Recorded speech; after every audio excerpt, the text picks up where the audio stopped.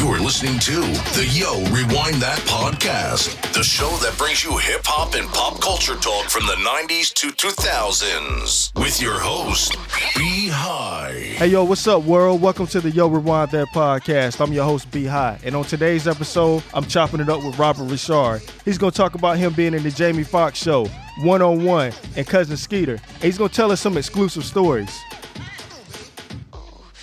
Oh yeah, be sure to follow me on Facebook, Twitter, and Instagram at Yo Rewind That. Let's get into this episode.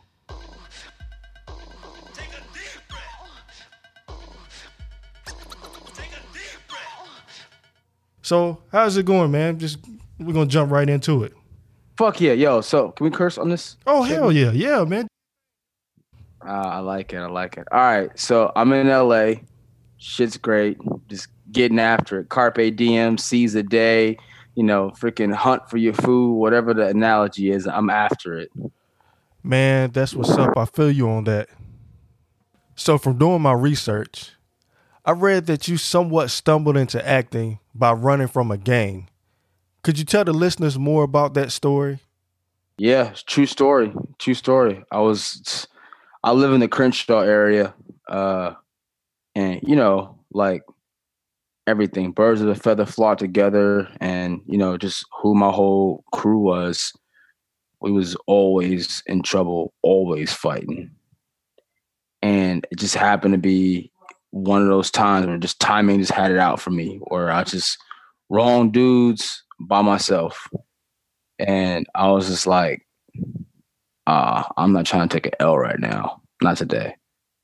So it was just a random building that was next to me that I never even knew what the building was. I just dipped inside this alley and went around the backside and went inside. And when I walked up there was these stairs, walked in, and this lady was like, "Hi, can I help you?" And I was like, "What y'all do here?" And they're like, "This is called Faith Acting Studios." Okay. I'm like, okay. I'm like, well, can I get a tour or something? But in my mind, I was just thinking stalling. You know what I mean? Because, the wrong niggas is outside. So I'm like, I'm just trying to buy my time. You know what I mean? So this lady, her name is Miss D. She gave me a tour, and then she was telling me all the stuff they do here. And then I went back to the office with her, and they had all these pictures of these hot girls, all these young actresses and stuff. Got you. That's what's up. Now, motherfuckers who know me know that's my Achilles heel. So I'm looking at all these girls. I'm like, they go to school here? And she's like, yeah. I'm like, I'm going to need an application for show. You know what I mean? That's what's up. So I, whatever, put my house number. It's the 90s, so people don't have cell phones yet like that. You put your house number down, and the lady ended up calling my moms and being like, "This is Faith Acting Studios. We think your son's great. He should come down here." So when I first got to class the first day, I listened to Pac, I listened to Biggie. I'm sitting in the back of the class I'm not participating in this. I'm here for the girls, but it's not. I'm not here to be an actor. That's not of my interest. No, yeah, I feel you. You know what I mean? So I kind of sat in on a bunch of classes and never really participated. And someone was just like, "Are you scared?" I'm like, "Scared of what?" Stand in front of these fucking squares and fucking, you know what I'm saying? Making up some shit. I'm like, I could do that all day. So I got up in front of the class, and I remember saying, "Listen, if I get up here, I'm gonna be the best actor the school has ever seen, hands down." On some just that's how my mentality was. And I relate a lot of things to sports. So you think the 90s, you think Magic and Jordan. Yes. That, you know what I'm saying?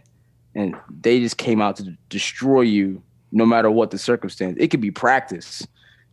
Jordan would tell his players, I'm gonna beat your ass in practice so bad. You know what I'm saying? So even though this was a class, a school, I still thought about life in that way. So I was like, I'll be the best actor y'all ever had come out of the school. And then I was. and I worked my ass off. I just was always, I got on stage, I stayed on stage. I didn't want to ever be off stage. I got in plays. I did improv. I did scene study. I would sneak into other classes all the time. I just never stopped. And then, like, I put all that training in. I got on the right project, and I won an Emmy. And the rest is history. Man, that's what's up. I was definitely a big fan of your work in the 90s. So with that being said, let's start off with the Jamie Foxx show. How did that opportunity come about? So, okay.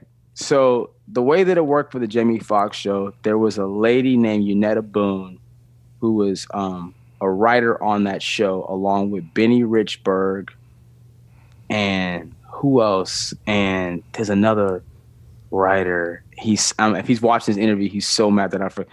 Cooper James, I think is his name. And there's another writer too who wrote for Full House. Anyway, all these writers, they wrote for the Jamie Foxx show, and they brought me on. For, like, the first episode I did for Jamie Foxx was like an athlete, like a bad athlete, like a drug dealer kid, but like, you know what I'm saying, like on the playground. Oh, the bully episode. Yeah, exactly, the bully episode. Now, what's so funny about that is Gary Payton was on that episode. He was there on set, and he was on that episode.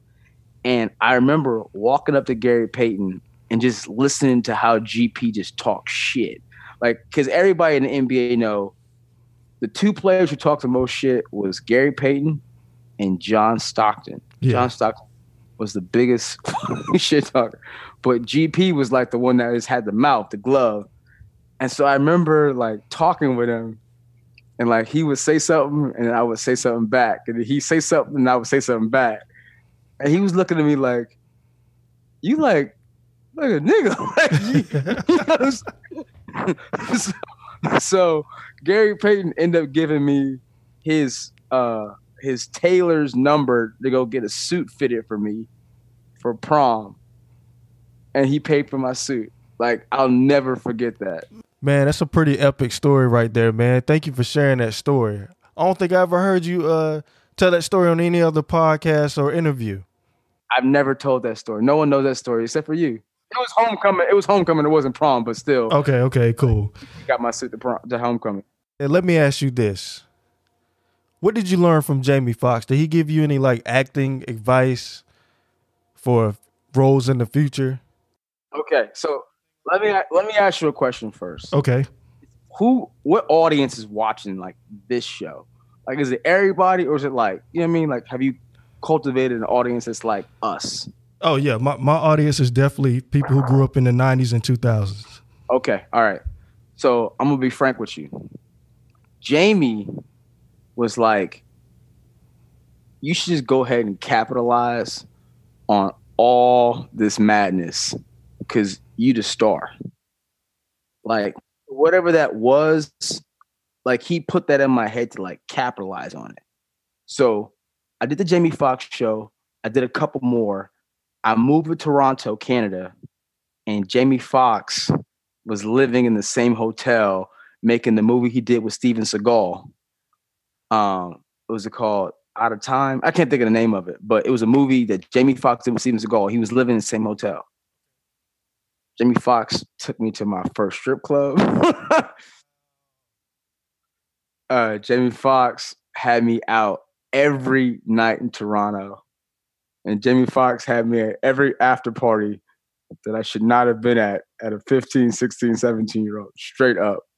So I'm just saying, when he was telling me to like capitalize on the opportunity, like I didn't miss that, but it was accelerated because I was with the right crew. You know what I'm saying? And, you know, there might be people out there who don't know this side of me, but listen, you know, still waters run deep. So let's keep going. Okay, man, it's time to get with the shits. I was debating on whether or not to ask you this question, but now I have to ask you. How in the hell did you survive being around all those beautiful women in Hollywood? Especially, what's her name? Is it Garcia from the Jamie Foxx show? Because she was fine as hell. Oh, Garcia Bouvet. Garcia Bouvet. Okay, so I'm going to tell you both versions of the story. So the first version of the story is there's this girl in LA at the time that I was growing up named Whitney Epps. And everybody knows who she was. She was just like that bad bitch. Like, like pretty ass black girl, like going to Stanford, like got her shit together, and that was my girl. So in a certain light, like I already had the baddest chick.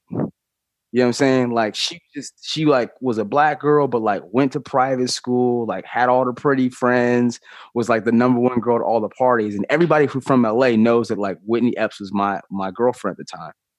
Now, the cute part of the story is that like we had been friends since we were like 3 or 4 because our families were close.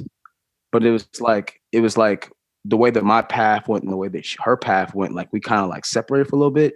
And then when we came back and we became like an item, everyone's like, oh, like Rob's on TV and got this girl. But I'm like, I know this girl since I was like 3. You know what I'm saying? You know what I mean? But like in my mind, like I felt like Jay having Beyonce. Like ain't no other badder bitch. You know what I'm saying? Like, because like after she dated me, she dated like a very prominent basketball player who's the number 1 player in the world. she dated a lot of people after me that would say, yeah, she was definitely the baddest chick. Separately from that, like, because we were friends, I told her too much stuff and got dumped so hard by her because I was telling her stuff as a friend, and she's like, I know we're friends, but I'm still your girlfriend. You can't tell me that kind of information and think I'm gonna stay with you. So that was like, you know what I'm saying? So there was other things that were happening in like the Hollywood life of like celebrity girls and whatnot, and famous girls being in my hotel. And, you know, I mean, I'm living like an adult. When I'm making all these projects, they got me living in like 5-star hotels. You know what I'm saying? I'm living a life. Like my next door neighbor, when I was living in Toronto, I lived next to Jamie Foxx. I lived next to DMX. I lived next to Denzel Washington. Halle Berry was in my building. Like Tom Brady's ex-wife, the one before Giselle, was like, I would see her like cleaning her panties in the freaking laundry room. Like, what the fuck? You know what I mean? Like Terrence Howard was there. Like everybody was in this one hotel called the Sutton Place. And if you know Toronto, in the 90s, they called the Sutton Place the Slutton Place.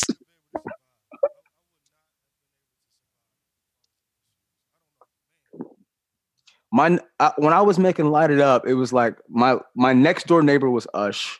I live across the hall from Fredro Starr. Down the hall was Rosario Dawson. Like, we would go out every night. Like, Ush was on tour with Janet Jackson. So everything was like, yes, yes, yes. Everything was like no friction. And bro, I'm like, you know, like fucking teenager. You know what I mean? Like missing curfew, like just being like, yo, this is the time to enjoy myself. Man, I wouldn't be able to survive in that hotel. I don't understand. Man, I don't know how you did it. Like, it couldn't have been me. I would have been jumping on every chick I seen in there that I thought was fine. Like in our business, there's like a PR business. And like the PR business is like building up your name.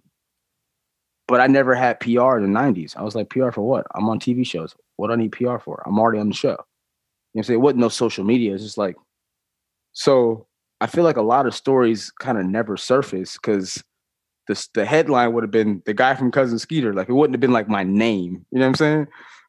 It's like, because I was never pushing my name. I never did the PR thing. So it was never like Robert Ri'chard scandal. So I feel like a lot of things didn't really like stick to me because my name wasn't out there. It was just like either the dude from Cousin Skeeter or the dude from 1-on-1. And that's not like a headline like Chris Brown did some shit. You know what I'm saying? Like, it ain't a headline like that. So I kind of got to like enjoy the fruits of my labor without having the repercussions of like having to deal with the scrutiny. So it's kind of nice actually. And now I'm older and I'm wiser and I gotta be more responsible. I got kids watching, so I gotta like push my name out there and be an example. Yes, I heard that. Yeah, I come from a small town, and I'm actually from North Carolina, currently in Atlanta. And a small town. Where North Carolina? Outside of Raleigh, this little town called Zebulon. Okay, I've been to Raleigh before, so. Okay, yeah. So it's like, what, 20 minutes away. So I say that to say, yeah, if we wanted to find things out back in the 90s, You may catch some stuff on TV, but you really had to go out and buy the stores, Jet Magazine, Ebony Magazine, and you catch a story that's probably like months old. So, yeah, this day and time, this shit goes up so fast, man. You definitely need quick. a PR team. It's fire, yeah. And, you know, it's like when you think back to that era, it was like there was just the juggernauts. There was no like people like in the middle. It was like if you're not Jordan or you're not Pac or you're not Denzel, then like nobody cares. You know what I'm saying? You know what I'm saying? So it was nothing in the middle. It was just like superstars and like everybody else. And the superstars all had the name. That was it. Like if a story happened with Pac, it's across the whole nation on every newspaper, every magazine, you know? And I thought like, if I don't have my name out there, then I'm being protected because there's not like a story there, which was true.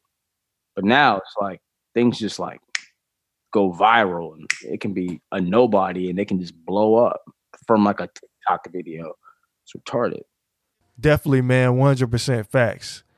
So let's get into Cousin Skeeter, man. How did that role come about? My cousin's name is Chrisman. He was like one of the best point guards in LA.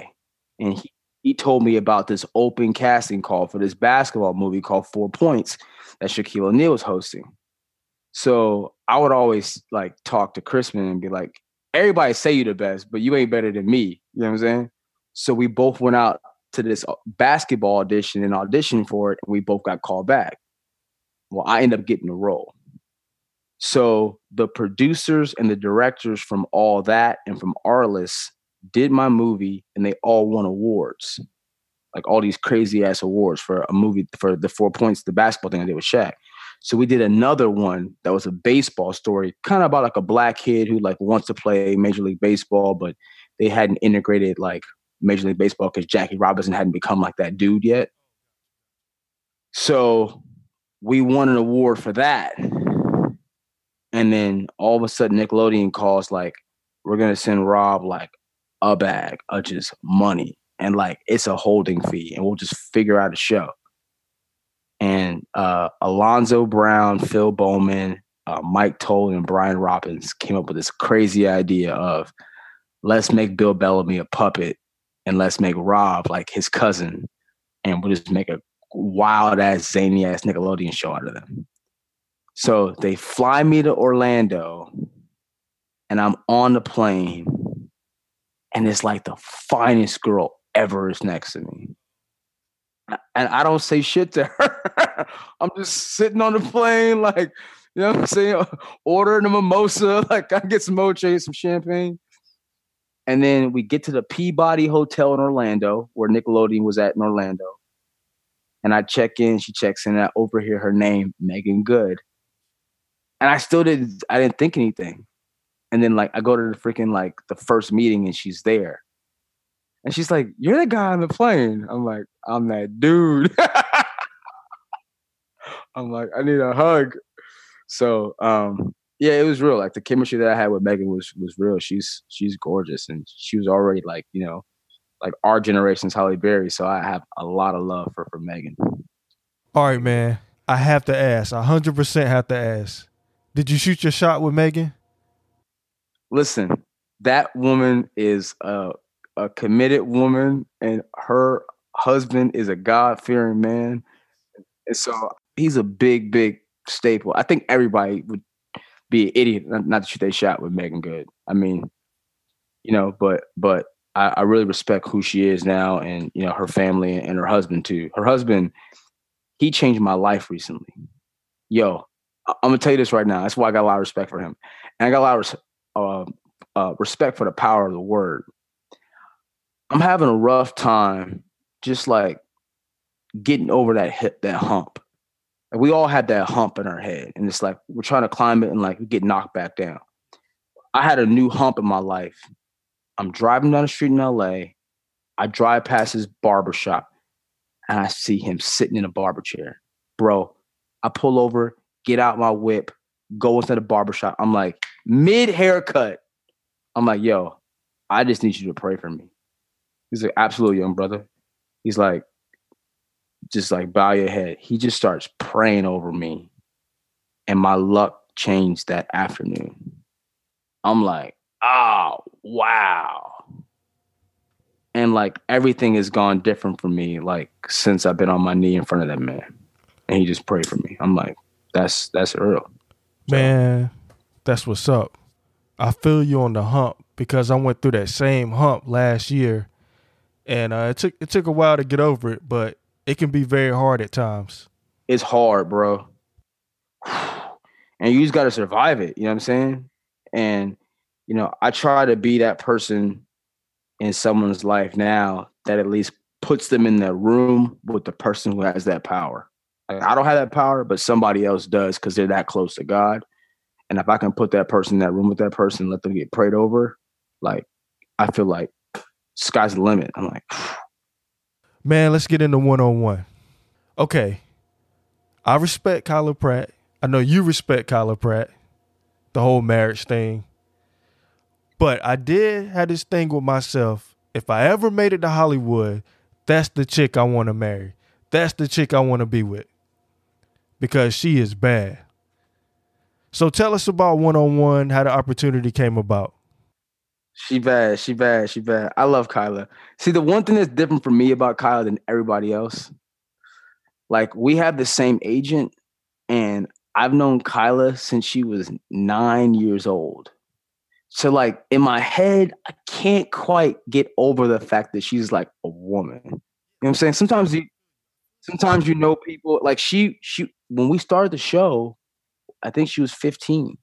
And like, I'm like, I don't know, like, let's say like I'm 6 years older than Kyla. So like, I was waiting for her to be like 18, you know what I'm saying? And like, in that role, I'm gonna be like big bro to her.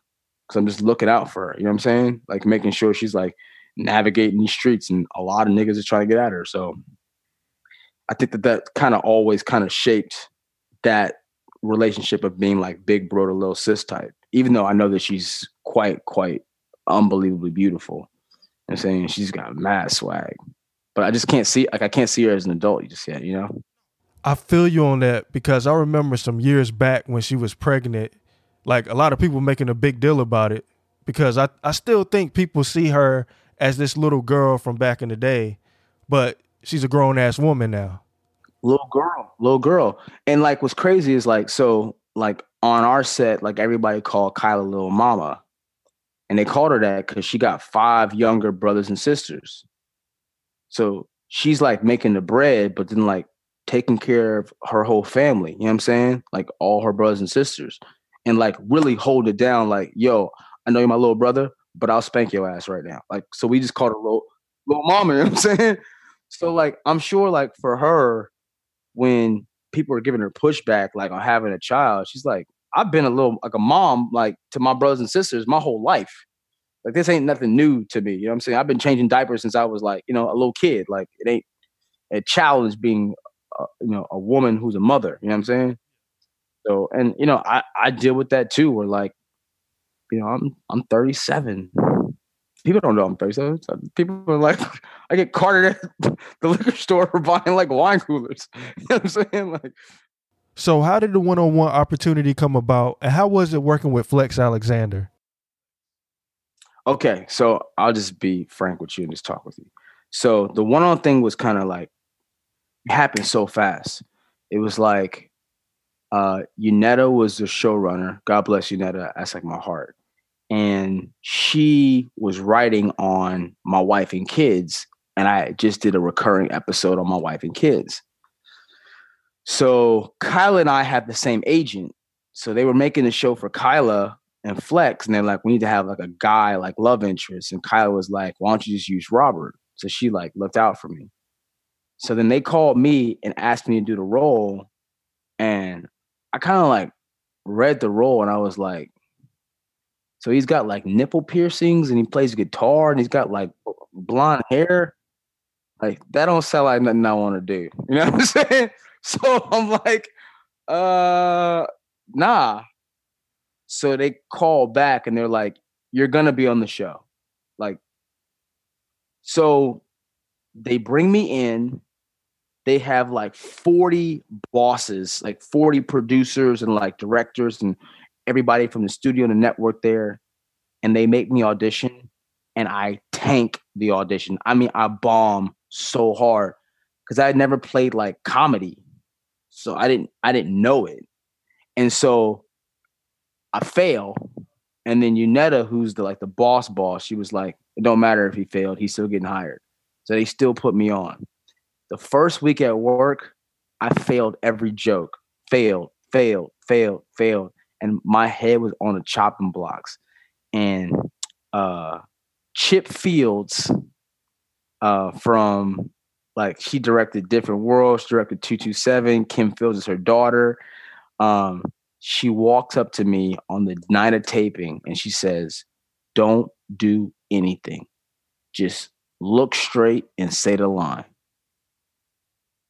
So my first take on the first night of filming, I said this one line and everybody broke out laughing. And I don't know what I did, but it just worked. And then from there, I figured out comedy after that. And then that became Arnez. And the rest is history.